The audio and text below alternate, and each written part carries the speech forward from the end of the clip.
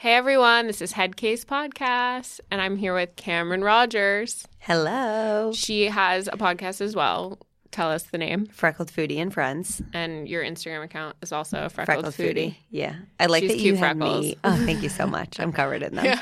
Whenever I meet people, they're like, oh, you actually have freckles. You're like, I'm well, of duh. course. Yeah. I'm not going to just claim I Yeah. have them. I'm covered in them. Right. So yes, I have a lot of them. That's awesome. So tell me what your podcast is about. Of course. It is conversational based like this. Mm-hmm. There's no script. I do ask the guests 3 questions, though, every time. I kick off with how would you define success? So before we dive into who the guest is, how I know them, what they're doing, that's how I kind of spark the conversation because I feel it always leads us into interesting topics. Yeah. And similar to the way I don't want a script, even though I have a guest on for a specific topic, whether it's like food waste, mental health. I've had one of my closest friends on about losing her brother to suicide. I've had my husband on, my mom, people starting their own business, all different topics. Sometimes it totally goes away from the direction that I originally thought it would, and it's always great. Yeah. So I had It's on organic. Yeah, like a good friend of mine, Joel Gammeren, has a cooking book and show about like how to cook with your scraps. So things that you would normally throw out, how can you repurpose them? And so I had him on to talk all about like cooking scrappy, quote unquote. That's what he calls it. And the whole show ended up talking about like anxiety and feelings of guilt of coming from money and how we can wrap our head around that. And by the end of it, I realized we hadn't talked about food whatsoever. Right. But it's one of my favorite episodes. But that's the best thing when they come completely out of nowhere and it totally leads you in a new direction. I agree. So the show is basically, I say it's a conversation with my kick-ass friends who know a lot of shit, and it's inviting you to join our conversation. Yeah, and it's cool because people are so much more than just what they do and like what they're about on social media. Yeah. So it's cool to get like more in-depth and so view many, to that. Yeah, people have so much behind them that's not always shown on what their channel may be focused on. Right, exactly. Yeah. Especially what drives them too. Definitely. That's interesting to ask them what they think success is because that really could really show you what a person's like. Yeah, because some people are immediately like financials or others are like, how I value myself. It kind of goes into also like the love language question and how they seek comfort and value and like what's worth to them. Totally. It's very interesting. Yeah, the love languages. Learned about that oh my God. in a relationship actually for the first time. I was like, what are love languages? They really interest me. And I recently had the realization, which is not like profound. I think everyone probably knows this, but it came to my attention that my love language isn't necessarily the one that everyone else has. So I should be giving different love languages to different people. Yeah. Based on what theirs is. So I kind of sent a text to my family, my husband, and like a few of my closest friends and asked them what theirs was just so I know. Because mine's words of affirmation. Right. And, some people, you could tell them they're great all the time, but they don't fucking care. Am I allowed to curse? Yes, absolutely. Okay. They don't care unless you're spending quality time with them. Yeah. So it's really insightful, and how, I think. how they perceive your love language is totally different. They might not appreciate it. Exactly. Because if I'm giving them what I like, it might not be what they prefer. If someone's aware of what they like, has the self-awareness, I think it's so important. If they know your love language is affirmations, then they're going to be more appreciative of that. No, I agree. Yeah. Yeah, so they really interest me. That's awesome. So tell me how you got started with your whole podcast and your Instagram account and everything. It's such a long story, I feel like, but I'll give you a short version. I graduated from college and was working in sales and trading at JP Morgan, so living a total different life. Yeah. I say I'm like a recovering type A, anal, organized freak. I did that, and I really loved it. Like I'd interned there for 2 years while I was in college, loved what I was doing, and I felt I was the only one of my friends who really enjoyed their job, which was so rare, I guess. Very rare. And I hate to say I fell into it because that sounds so absurd when it's a prestigious job, but I really wanted to be a sports broadcaster, so I always knew I wanted a microphone, which is funny now because I kind of think I've come full circle. Yeah, you have. But I always wanted to be a sports broadcaster, so I was applying to like ESPN, NBC Sports, Fox Sports, all of those things. And my mom sat me down, and both my parents were in finance. And she said, you're an economics major. Why don't you just apply to be in a sales and trading internship? You know, I think it would really fit you. It's fit for college athletes. Like, you'd succeed. And so I told her I would apply. But if I was going to apply, I'll apply to the top one, and we'll just see what happens. Right. And I had no expectation of ever getting the internship. Yeah. They had a very organized process where it was like interview, offer. And I hadn't even heard back from any of the media companies, which is not surprising. So I ended up interning there and then working there full time. So I loved it. It perfectly catered to my competitiveness and high intensity and like game time decision mentality. But there hit a point where at one side I was going through a lot of digestive health issues, and it caused me to really take a look at my diet. Not that I was eating poorly at all, but I was doing all of these, intolerance diets and elimination diets, and it was so draining mentally. Right. But because I was cutting out so many foods, I started cooking for myself. And I grew up in a house where my mom cooked, but I was never like, on a stepping stool next to her baking. Right. That was not my household. Yeah. And so I kind of found this creative outlet in the kitchen, and I started to really enjoy doing all of that. And I was texting all my friends all these photos, and eventually everyone kind of told me that they were just getting annoyed and I should just put the images somewhere. And if they want to consume them, they can, but I don't have to flood their inboxes. Yeah. So I drunkenly started Freckled Foodie one night after my sister's birthday party. Oh my gosh. And I didn't tell anyone except for my husband, who was then my boyfriend, for like a good month and a half, I think. I was so embarrassed by it. Yeah. It's like, another food account. Like, right. And I had no idea what it was going to be. Right. You just wanted a place for your Exactly. And I kind outlet. of felt like maybe I'd get free meals at restaurants in New York.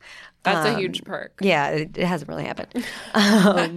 But then while I was doing all this, I started to realize that I really cared about it, and I loved that aspect. And all my downtime was at works being spent reading like Mind, Body, Green, Well and Good, Infatuation, Eater, and nothing about like the bond market that I was trading. And that kind of made me realize something like, it's like a red flag. Yeah, maybe I should be a little bit more interested in the product that I'm trading every day. Yeah. And also, like, I just think in sales and trading, there's a bit of a plateau where it's a really steep learning curve, and then you're kind of doing the same thing every day until you manage people maybe, but otherwise you're just trading with bigger clients. And I kind of took a step back and noticed I don't necessarily want to be the person sitting next to me or my boss. And I think that's another red flag.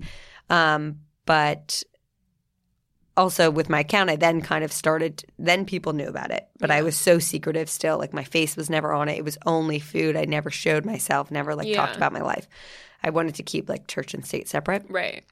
And I guess I had always felt like there were so many doors to open with my account and what I was doing. And, I can get more into that. But I was like prepping for my friends on the side, meal prepping. And I was basically cooking and giving away free food at my beach town every weekend. I was doing like all this insane shit for someone who has a really intense job. And I was getting up at like 4 a.m. to write recipes and working all night. And I really wanted to do more, but I physically didn't have the time. Right. And so I felt the pull to do it full time, but I realistically was like, where would I make money? How would I do this? What is this? I have no idea. And there's so much egotistical, amazing things that came with my job. Yeah. Such as like a great salary and a badge of honor. And the ego in me couldn't let that go. Yeah. And so we got engaged, and my husband was like, you know what? Why don't we reassess after the wedding? You don't need to take another thing on your plate. Like, you're already doing so much. Just stay at your job. Yeah. We'll figure it out. And I was like, yeah, you're right. Like, I kind of think Freckled Foodie will always just be a hobby.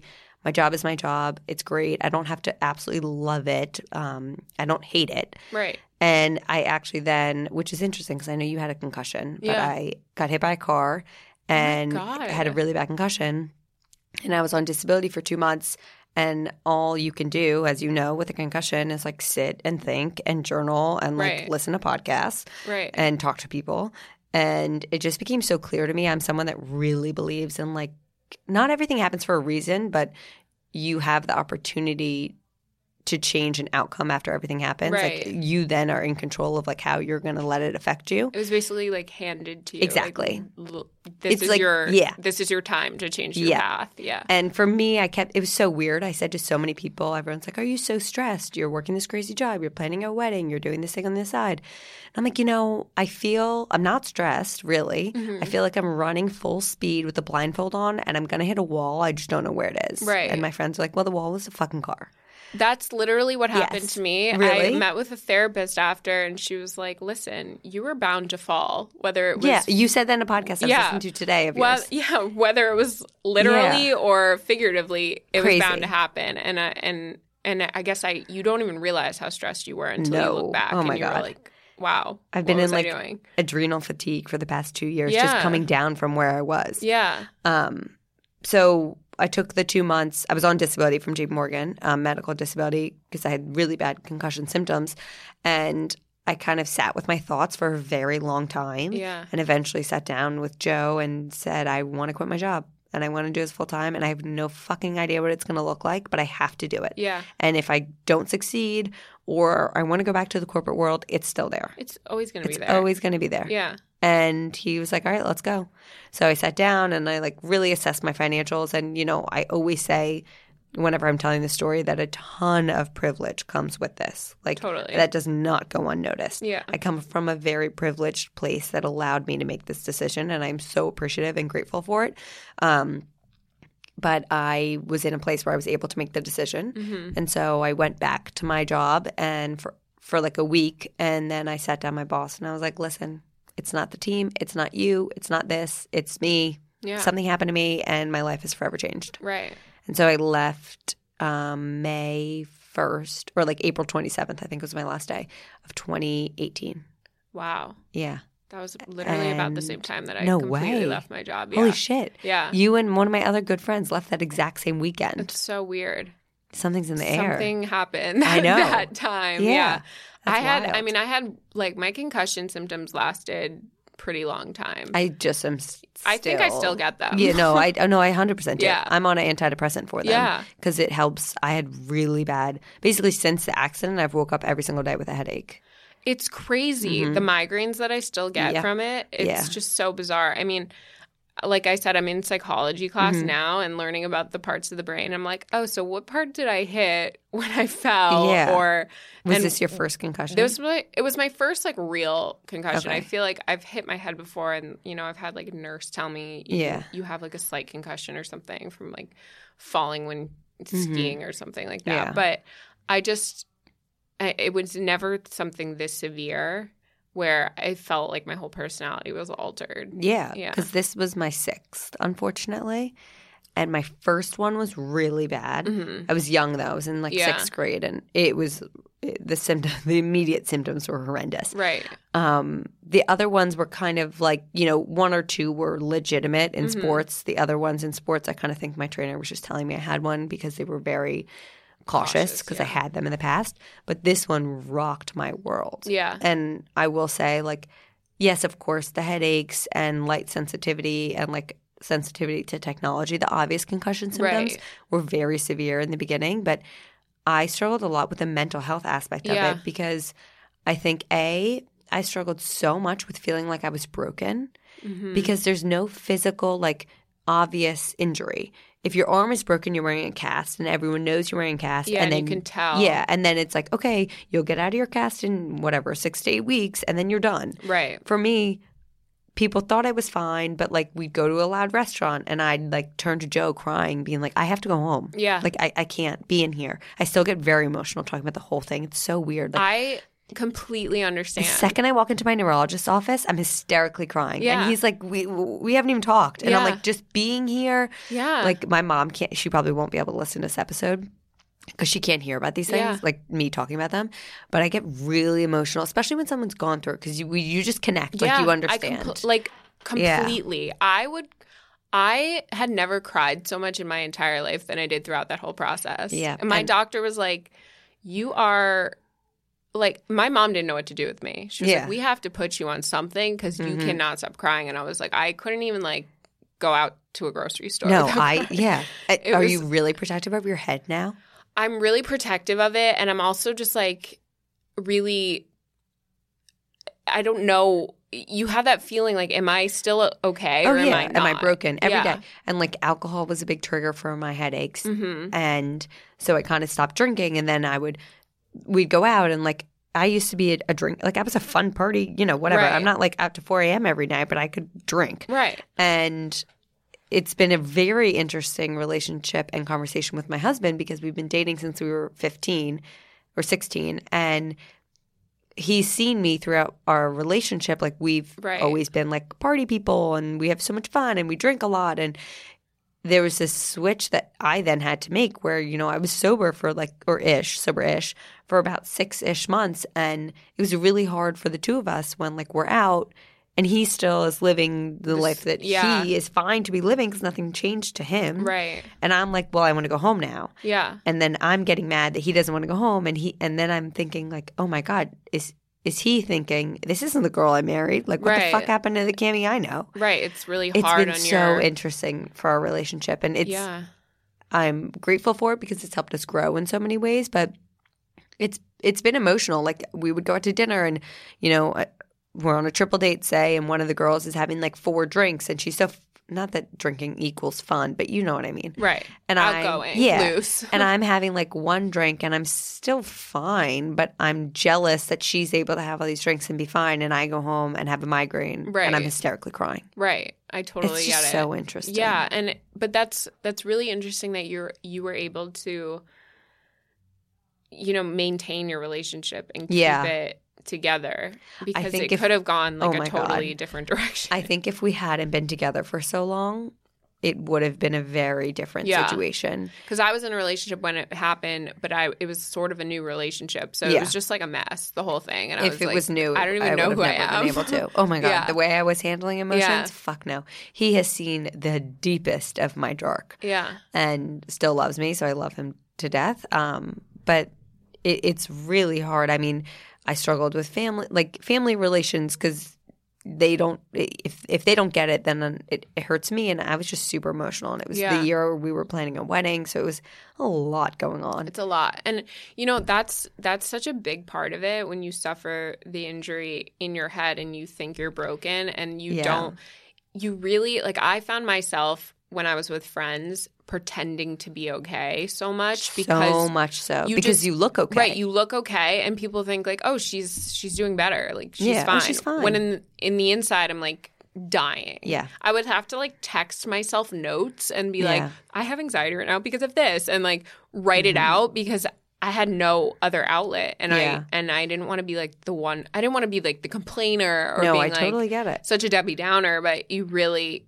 don't. You're just not well, and it's like so hard to comprehend and put into words how you're feeling. It's really. I feel like there should be like support groups for this kind of shit. Seriously, which I'm sure there are, and I'm just unaware of them. That's like part of the reason why I even started this podcast, because I was like, there has to be other people out there who have gone through this kind of thing. So much. And the more I talk about it on my platform, and I'm sure you feel the same way, I get so many people randomly have concussions. So many. And they're like, I'm going through this as well. And, I know I mentioned this, but my main thing was my migraine. Not migraines. Like I had a few panic-induced migraines, I guess you could call them.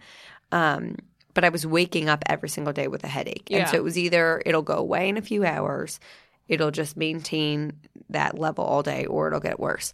So I went to my neurologist and was like, listen, it's been a year. Like, why is this still happening? I'm convinced I'm broken. Something has to be done. Yeah. And I brought my mom with me because, well, she wanted to be there. But she, just an advocate for – you need someone else to, like, know what's going on, and he's like, I think – you're cognitively fine. Like, it's very clear. You can have a conversation. You can read. You can write. All of that.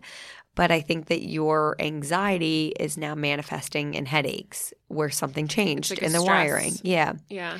And I'm like, no. And then the other part of me is like, it's weird because I also use my accident as like a marker of my past life and my new life, because it was before the accident, I was at JP Morgan. Yeah. After the accident, I'm doing Freckle Foodie. Your whole life changes. Yeah. So I'm like, no. I'm not anxious now. Like, I'm living my best life. I'm married to the love of my life. I'm my own boss. Like, then there's this guilt that I feel of like, why the fuck aren't you happy? Right. Like, why are you anxious? Yeah. What's going on? You're doing everything you ever dreamed of. So why now?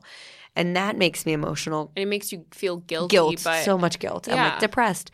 And so I like couldn't put this into words to him. So I just start crying. I was like, no, I'm not anxious. Right. And he's like, I think you should go on a medication, an antidepressant that helps a lot with post-concussion symptoms, with like the neurological aspect. And I left.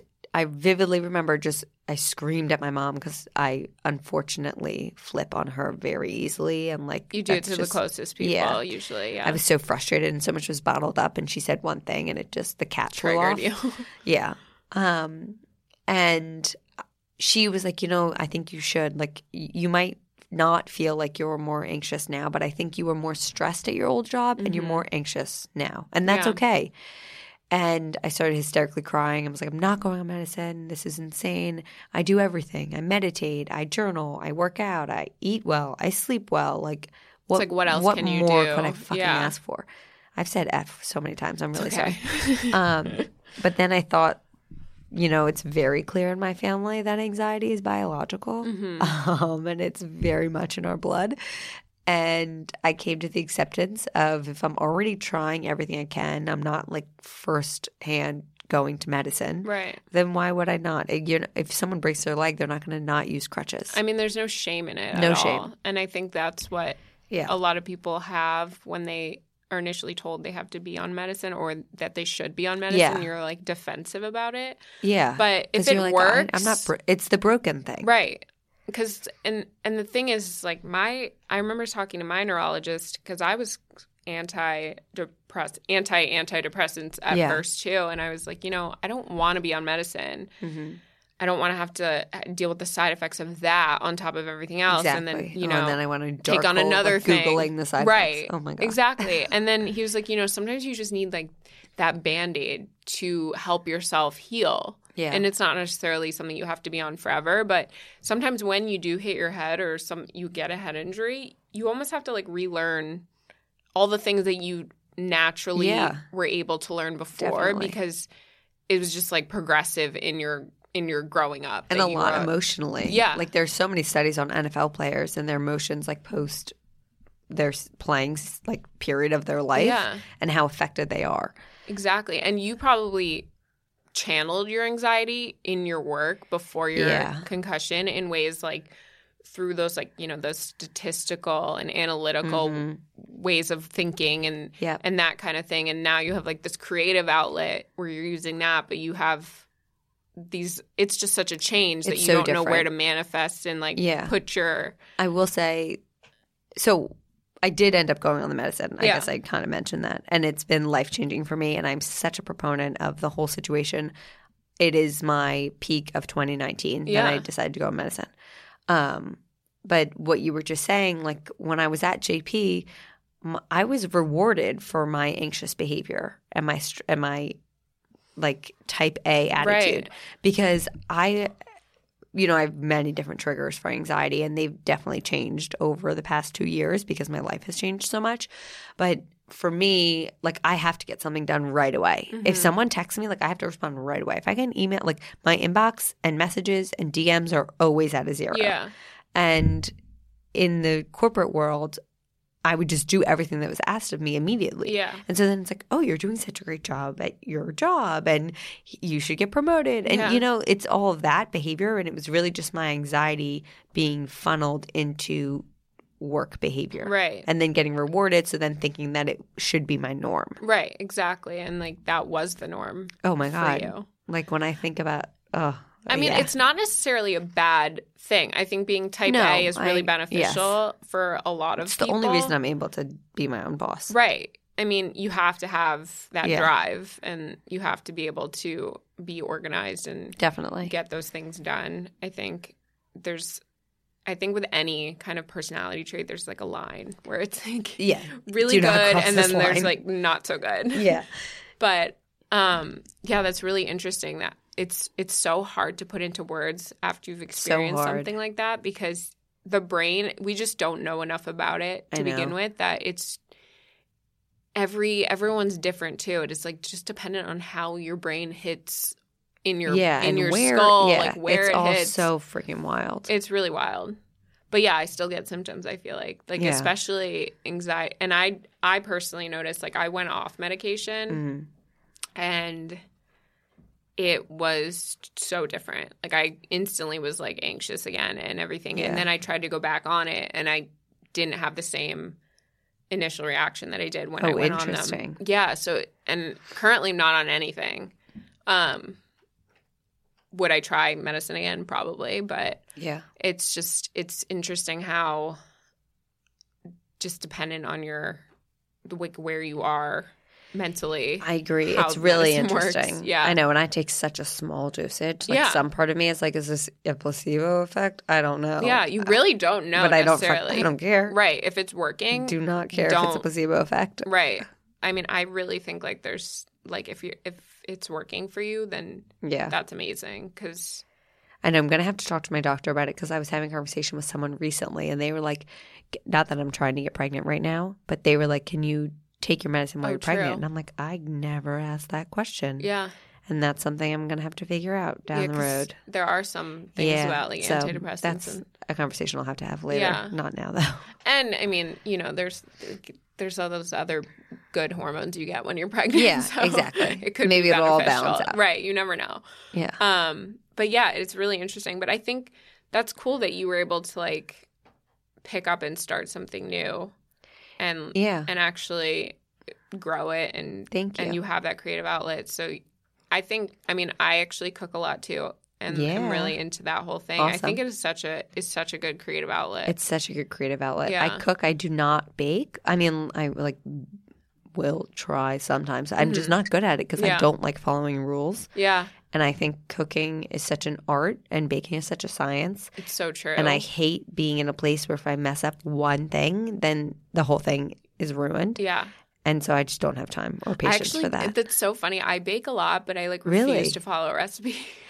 I'll bake, but it's not like anything beautiful or good. I can't like remake it perfectly the second time because I'm like, I just threw things together. Completely winged it. Like I had no idea what I was doing. It's so frustrating though because I'll post something on my Instagram stories or whatever that I made and it's like, where's the recipe? And I'm like, I have no idea. Yeah. I literally took what was in my fridge, my pantry, and my freezer and like turned it into this weird thing that tastes good. That's exactly how I cook. Like I'll follow recipes sometimes if it's like something specific I want to make, but I just go by like what I think will taste good. Yeah, and that's how I cook. Yeah. And then when I'm doing that, I write you have to down. write it down. Yeah. People will ask. I know, which is the hard thing for me to remember to write things down and then like retest it. Yeah, and that's the thing is it's hard because you also have to then measure everything. And then not something like, I don't know what a teaspoon looks like if I'm just doing it myself. I know. Well, sometimes I'm just like dumping. I'm like, yeah, that's about that. Yeah, I'm like sprinkle of this, a sprinkle of that, like 3 shakes of this. Like, how much salt? I'm like, oh my God. Yeah, it's so just funny. Enough for you. Yeah. Whatever you want. Yeah. You know? I did these like I've been doing more cooking tutorial videos because I love them. Yeah. And not like the Tasty Hands ones, but like me as if I had like a cooking show. Right. And I had my friend recording them for me and we were doing like 3 at a time. And I was saying like how much – or she was like, how do you cut this? And I'm like, oh, you just do that. And she's like, well, what's that? I'm like, I don't know. Just do that. And then she's like, how much of this? I'm like a teaspoon-ish. And she's like, all you say is do that and ish. Yeah, like, I'm like, my cooking show should be do that ish. That's so good. I said, like randomly while she's recording, I'm like, you know what? This is a show called Do That Ish. I really like that. That's how my method of cooking is. Yeah. And I think that's kind of easier for people to grasp. Yeah, when it's just like fun. It doesn't have to be so like it doesn't strict. have to be so perfect. Yeah, well, like you're not in recovering perfectionist. Right, you're a recovering perfectionist. Seriously, but that's what's so interesting because you cook like not a perfectionist, so it's really interesting that you kind of went that other way. I know. I was such a perfectionist, and I joke about this a lot with my friends. In different ways, but like one of my friends is a perfectionist and we'll talk about things and I'm like, we are so different now. And she's like, yeah, what happened to you? And like, there's this joke, my name is Cameron, my birth name, but my whole life I've gone by Cammy. Mm-hmm. And I wanted to go by Cameron when I graduated from college, but I had already interned at the desk that I was working on, and in sales and trading culture, like everyone just chooses to make fun of you about anything. And I was like, okay, I'm going to go by Cameron now. And they were like, oh, no, you're not. Like, you're Cammy. What do you mean? No, I'm Cameron. Yeah. And then it ended up turning and it backfired on me, and they called me Ron. So, oh my gosh. Yeah, I was just like, this did not happen the way I wanted it to. So when I quit, I was like, okay, I'm Cameron. So now, like, everything on Freckled Foodie says Cameron, whatever. And so my two best friends from home, they joke. They're like, Cammy was this, like, angry perfectionist bitch who, like, was so mean to people and, like, had no emotions and was such, like, a type A, like, don't come in my zone, I'm working. And which I still have that aspect of it. And Cameron is, like, this emotional, like, do your feelings, do what you love, like, cries all the time person. It's so funny how something like an accident or any life traumatic event can just completely change your outlook. Like, I never was a crier. Mm-hmm. I would cry during movies, like, sometimes, and TV shows. Same. But never in, like, real life. Like, if I was fighting with someone, I would not cry. Even if it was, like boyfriend, girlfriend, family, like, no. Same. My family, I struggle with this a lot. I talk about it with my therapist almost every week, of like the box that I feel like I sometimes put myself in based on my past self. Mm-hmm. But like, it's so interesting now. It's like the perfect example is every wedding I go to, I am a wreck. Like, at my own wedding, I hysterically cried walking down the aisle. Hysteric. And like, we all had bets on who was going to cry. Yes. There were bets on like whether I would cry or Joe would cry. And I'm like, I'm not going to cry. Are you kidding me? Like, Joe will cry.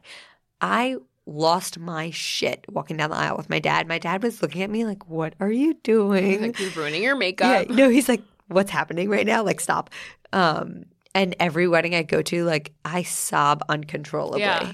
And it's just like these emotions have been untapped, and now I can't tap. Like, I can't close the same thing happens to me. It's weird. Yeah, it's like I can cry at a commercial that I would have never cried from before that's beyond stupid. It's like a paper commercial or something. No, I like cry tears of joy all the time even. Like in workout classes sometimes, like in Shavasana. Oh my God, I cry all the time. Yeah, it's so weird. I mean, I think it can be good. It's definitely like sometimes I'm like, why am I crying right now? Or like if you're telling a story or you like hear something, I don't know, it's weird. I'm like, wow, I'd be like amazing at acting. I could cry on command. But sometimes it's just... Sometimes it can be a lot. Yeah, you're like, why am I crying? Yeah, at one recent wedding, my friend's grandfather was giving a speech, and the wedding was the day of my grandfather's birthday, who had passed like 4 years ago, I think now. Mm-hmm. And he was God's greatest gift to the world. And I guess I never fully accepted how sad I was that he wasn't able to be at our wedding. Yeah. So when this grandfather gave a speech, like it was embarrassing how hard I was crying. And we were at the table like right up against the dance floor. So like the camera was staring at me. I texted my friend after her wedding the next day. I'm like, I am so sorry for all the photos and videos of your grandfather's speech because I am losing it in the background. God. Like Joe turned to me and was like, you kind of have to get your shit together. Like this isn't cute crying. Like this is too get much. It together. This is like bawling. So sometimes it is too much. Yeah. I mean, it's just like really funny, but I guess it just means that you need to cry. Yeah. Like I also think it's kind of with age. It must be. And I think that may also be why your concussion was more prominent I now. Agree. It's like an age thing. Yeah. I think it's just... Because if it had happened when I was younger, like... It's like you move on with your life. I feel like you're not as in tune with I was just going to say, I don't think you're as aware of the world and what everything means. And I also think you're not in tune with your emotions. I know I sure as hell was not. Like I was never thinking of why I was acting certain ways or why other people were acting certain ways or what they were manifesting and meaning to say but doing elsewise, you know? You're just lacking the self-awareness. Yeah. Everyone else is kind of guiding you into where you're going anyway at that point. You're in school, you get picked up, you go to sports. Like you just do everything and it's sort of on autopilot. And then when you're an adult and you're like forced to look at yourself and then where you are with your life and all of that, especially. Totally. I mean, I couldn't even go back to my office. Like I didn't go back. You didn't? I didn't. Yeah. I literally left my stuff there. Wow. And I still had a good relationship with my boss. What were you doing? I was in social media and marketing. And I had it was in Dumbo. It was like a really great environment and everything. I just was like, first of all, it was an open floor. And I was like, if I go back, everyone's going to like ask me questions and like I'm going to be bombarded, and then I'm going to feel really awkward because I haven't seen anyone in like months, and it's just so awkward. And then we just like went our separate ways via email, and we left on good terms. But I was like, it's triggering. I was like, I'll go pick up my stuff like next week, and I was just like, I can't go back. My supervisor was like, yeah, you just didn't never ever come came back. I was like, no, I can't. Yeah, I went back and I definitely got emotional. Like when I got to the desk, it's the same. It's like open trading floor, and everyone was. I was really close, or I am still. These people are amazing, but I was really close with my team, and so everyone cared so much, and they're all coming up to me, and I definitely got choked up and started to cry a bit because you don't know how to explain it anyway. Yeah, and it was just a lot, and everyone's like, "But how did you get hit?" And then it's more detail, and I also like hysterically cried, something I never would have ever thought I'd do when I was quitting to my boss. I just like broke down and started crying. Well, at least they know that you really. It wasn't like, oh, I don't care about this anymore. Like, it really affected you at least. Yeah. Yes. I wish that there were certain things that could have been done differently. Right. But yes, I hope that was clear to them. Yeah. But I think that, and then like the day I left, my last day, I have a video of it on my phone. Like it's so weird to explain trading floor antics. But if anyone works on a trading floor, they'll get this. There are a lot of times where like it'll just erupt in clapping for no reason. So like, we share the floor with like a few other products, and if like they're clapping on the other side, like, everyone just jumps in and everyone's standing up and clapping. It's like for someone's birthday, like a retirement, whatever. Right. And my team like started to clap me off when I was doing my like final walk off. And then like everyone started clapping, and I was recording it as a joke because my best friend from work was walking me out, and I started hysterically crying. I was like, Katie, that's emotional. Yes. Like I still get tears when I watch the video. But I get very weird feelings when I'm in Midtown. Yeah. On like, even when I got off the subway here, I was like, oh my God, I'm too close. It's like your other life. Yeah. It's so weird to me. Yeah. It's really wild. Yeah. But I feel like the best I have a book in me. Yeah. I mean, definitely. I feel like the best things like happen in your life like from these kind of events. I agree. Like that's how you hear all this like greatest success stories. I feel like it's like, I was doing this one thing that was completely different, and now I'm doing something totally different. Yeah. And that's kind of like once you're faced with something, like whether it's like your husband leaves you and you have no money and you have no choice but to like start your own business, or whatever it is, whatever life throws at you, it's like it forces you to take in everything and then make adjustments as needed. Yeah. And I don't think I hit rock bottom at all, but like sometimes you have to hit rock bottom. And I also think that, you as well, it'd be really easy to sit in the room, in a dark room, and complain all the time of like, why was I hit by a car? This is so unfair. Or like, why did I fall? Whatever the circumstances are, and complain and just go down that dark spiral. But I kind of looked at it and I'm like, who is that going to help? Like everyone asked me, oh, did you – I think a lot of people think that the reason I'm able to work for myself is because I like got some great lawsuit. And so I have a lot of people ask me if I sue. Yeah. I'm like, no. Like I don't have time for that negative energy. Yeah. I don't have time for all of that. Like, yes, he was in the wrong, but whatever. People make mistakes. Like, unfortunately, shit happens. And I think when bad things happen to you, you have the opportunity to decide how you're going to react. Right. And so instead of sitting and twiddling my thumbs and complaining, and, I'm not saying I never was sad about it, and I haven't at some point said, like, why the F did this happen to me? Right.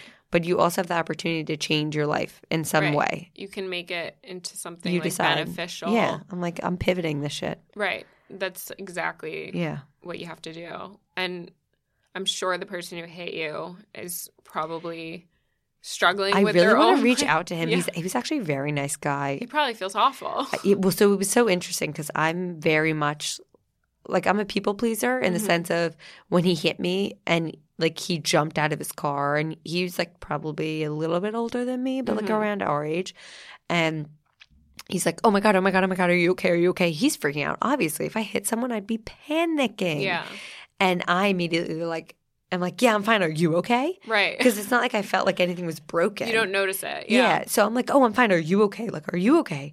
And he's freaking out and is like, do we need to call an ambulance? Do we need to call the police? I'm like, I don't want to pay for an ambulance. Yeah. Like, where am I going? I'm walk fine. there. Yeah. Well, we were in Brooklyn, and I was like, I also don't want to go to some random ass hospital in Brooklyn. I don't know where it's going to take me. Like, I'd rather not. Right. So I like exchanged information with him, and he walked me to the yoga studio I was going to, which was like the block. I was basically a catty corner of the studio. I just had to cross the street. And my friend was instructed in the class. So he like left his like BMW, doors open, car running on the street in Brooklyn. Oh my gosh. To walk me into the studio.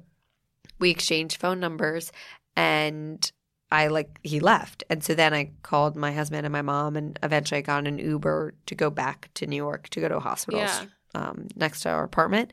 But I had my husband text the guy, and he's like, hey, we kind of need to file a police report, unfortunately, because like once you say I'm in an accident, a hospital, the whole thing, I could do a full podcast on how much I hate that whole system because it was unlike anything I've ever experienced, and it made me want to pull out every piece of hair on my head. Yeah.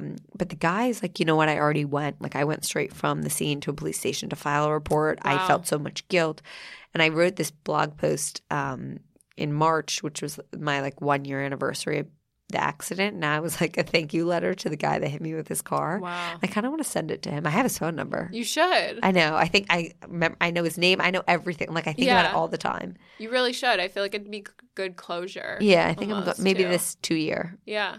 I'll do like a follow-up piece, and I'll be like, and I'm sending this to him. Right. Because it's like, obviously no one wants to be hit by a car, but in some ways it was almost like I said thank you. Yeah. I mean, there are things that I wish hadn't come from the experience, but they've still, even like the worst things, like the headaches and all that, it's changed my life it's caused me to slow down. Yeah. It's caused me to accept that like no plans are black and white. Like things can be in the gray area, which I never lived in. Right. And so if there's a day where I wake up with a migraine, like I can cancel everything. Like the world will not end if I miss certain things. Right. And it's now on your own schedule. Yeah. So it's even better. Yeah. So it's all helped, and it's forced me to have a lot of conversations and really look at and evaluate relationships. And it's better it happened now rather than like years down the line when you have kids and you have to be dealing with God, like all the time. I think about that. Yeah. That's wild. I know. It's funny. I know. I actually got my concussion in Brooklyn too. Really? Yeah. Where were you? I was in Dumbo. I was walking to work. Where? Same. It was. I forget the actual street. I forget the street exact. Like I know exactly where it is in my head, but I forget. I was right next to Freehold, the bar. Oh, okay. No, I was in Dumbo. Okay. More, but I do. My friend owns Freehold, so that's hilarious. Yeah. My sister's wedding was at the William Vale, and her like after brunch party was at Freehold. Oh my gosh. And we were walking there, and I started crying because I was like, oh, wait a second. I recognize this exact block. Wow. Yeah. And that's everyone's crazy. like, are you okay? I'm like, I'm fine. I don't know why I just got so. But it's the same thing. I just get very emotional on the topic. I could cry at the drop of a dime when I talk about it. I know. It's weird. I was walking when I first went back into Dumbo after being away from it for so long. That corner that I fell actually had like construction going on right there. Really? And I was like, of course this is happening now because the streets are Mm-hmm. so uneven there, like the cobblestone, all of that.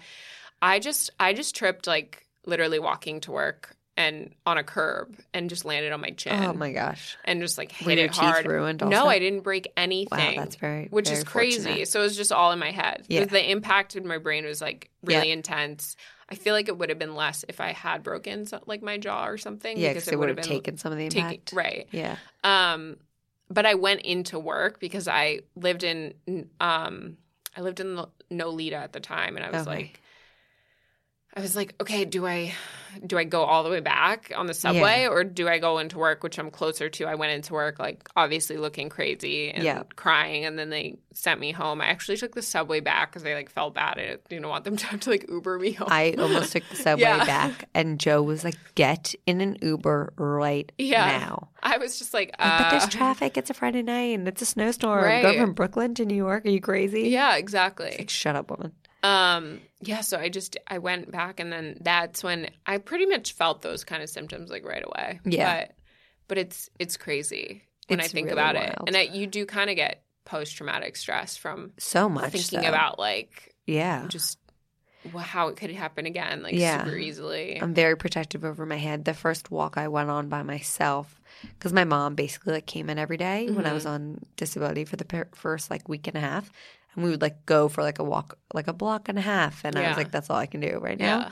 And the first walk I went on my own, it was like maybe like 10 blocks, and I was crossing a street, and this drunk man in the middle of the day in the West Village like starts to approach me, and he wasn't – I think I'm not saying he was like mentally ill or homeless. He was literally just like a man that was drunk. He looked very normal. Right. And he starts to approach me to ask me something, probably like how do I get somewhere. Right. But he was stumbling around, and I like legitimately, it was as if like a bomb was going off. You were like, I ducked, get away. Yeah. I like ducked down, put my hands over my head, and was like, get the F away from me. And he's like, man. I'm like, get away from me. Yeah. And this other guy runs up. He's like, are you okay? And I'm like, get him away. Yeah. And I probably looked like a lunatic. But like, what did he do? Yeah. I was just, and I still am very protective over my head. But I remember vividly in the beginning, like being so crazy about it. Just like, crazy is not the right word, but just being very sensitive to the fact that something could hit it. Yeah.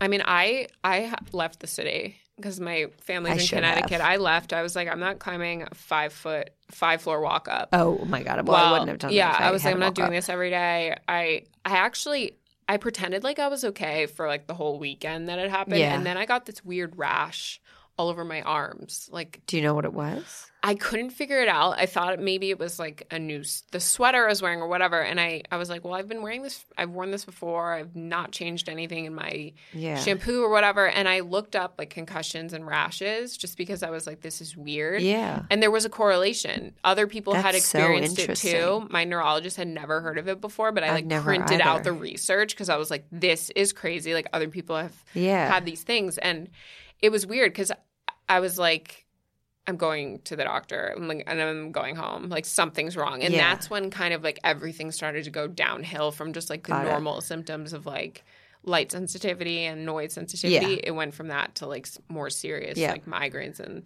then how long were you home for? I was home for a few months and then I came back, but I still was like suffering from the symptoms. I probably was home fully for like 3 to 4 months and then went back to the city, but I still went home a lot. I mean, I didn't get like a new job right away. So honestly, this is something I think about a lot in retrospect because I felt very rushed to go back to my corporate job because it's the same thing we were talking about with the broken arm. Like I called my boss the Sunday or Saturday, the next day. Yeah. And was like, I got hit by a car last night. I immediately started crying again. Right. And I'm like, I don't know, when I'll be back. I know I won't be back on Monday. Right. Probably a week. Because I knew it was bad, but like I've had concussions before. About it, and it's like, a week or two, I'm fine. And I think that's what I struggled with the most. And obviously it must have also, I will give sympathy for my manager. It probably was hard. Right. Having someone tell you every week they'll be back next week because I had no freaking idea. You don't realize how bad it and so it just was this continuous like my neurologist is telling me I have to go 2 straight weeks without headaches before I'm able to return. And my neurologist wanted me to like slowly return in and like do an hour or so first. And my manager wanted me like to just immediately come back in and not do the slow entry. And, the date just kept getting pushed back and back and back. And I started to feel more and more guilty. And there was this issue with the disability because disability is telling me that migraines aren't a reason for disability. And I'm like, I don't just have migraines, though. They're from a concussion. Right. My neurologist is like, tell me who to call. Like, that's bullshit. Yeah. So there was so much around that I felt really pressured to go back. And I also didn't want to be I'm from New Jersey. And like it would have been amazing for me to just go home and heal. But I lived with Joe and we were engaged and I didn't really want to. And B, my mom, love her to death. But she can overwhelm me sometimes in these moments of like – it's like a protective thing. And I also felt like if I went home, then my manager would be like, well, when are you coming back? Yeah. So I stayed in the city and then when I went back, I kind of decided I was going to do Freckled Foodie full time. And as I do with things, I dove like head in, face first, and never gave myself the ample time to really like slow down, assess what happened, figure it out. And I was running on such a high for the first like 6 months, and then I crashed so hard. Yeah, that's the thing. So it's like hard. It'll drain you. Yeah. Because you need time to like process what happened, and then kind of like it's just sometimes you feel like you're fine, and then you're just not. Yeah, there's so much healing that has to be done physically and emotionally. Yeah. And I definitely don't think I gave myself the time. Yeah. So that is one thing. I don't regret it, but if I were to do it again, I think I would do it a little differently. Yeah. I mean, I definitely had that work guilt at first too. And I tried to make it work because my job was like I could work from home. Oh, okay. And I tried to do that. But then after a while, it was like it was like debilitating. Like I could not function. I was like, I can't even have a conversation. No. That was the one good thing about my job. There was never – you can't do my job from home. So there was never even a question because I wouldn't have – oh, my God. I would have lost the company a lot of money. Right. Yeah. You would have been like, no, can't do it. Yeah. And you think about it. Like, you feel guilty, but your company is going to benefit from having like someone step in and replace while you're going through this because you're not in the right state of mind to like make these intense decisions with that much money. Yeah. But that's the people pleaser in me where I'm like, oh, I'm letting someone down. Yeah. Oh, my gosh. I can't. That's horror. And then you feel like it's letting you down. Yeah. Yeah. I hate letting people down. I know. Even if I don't like the person, like I hate letting someone down. Yeah. But that's the thing is like you have to that's the big thing I've learned too is just I learned to say no to things so much more. I'm now doing that and it's like amazing. Not have like FOMO or anything. Yeah. I'm just like, no, I just can't. Yeah, not for me. No thanks. Yeah. I know. So did you notice like anything change with like diet and like your metabolism or anything like that? I don't know. I've never fully thought about that. Yeah. I definitely gained weight over the past like year and a half, but I think that was less to do with my concussion and more to do with like just the change of my lifestyle because I definitely had a relationship with food and exercise that was a little bit obsessive. It was not on the scale of orthorexia because I don't want to diminish the emotions and severity of people struggling with that. Right. I don't think that I was near there, but I do think that it took up way too much brain space in my life. Definitely, And so I was definitely controlling over what I ate. And a lot of it came from food feardom because I was so obsessed with not eating things that would make me have these really painful symptoms. Yeah. And so it came from a good place, but it just became too severe. Right. And I also was an athlete my whole life and played college lacrosse. And so we practiced 6 days a week. Yeah. So you go 3 of those days were 2-a-days. All of that to like sedentary, and like basically. I was in the best shape of my life when I was a senior. Well, not when I graduated because we had a month off and it just went like balls to the wall. Right. Food and not working and drinking.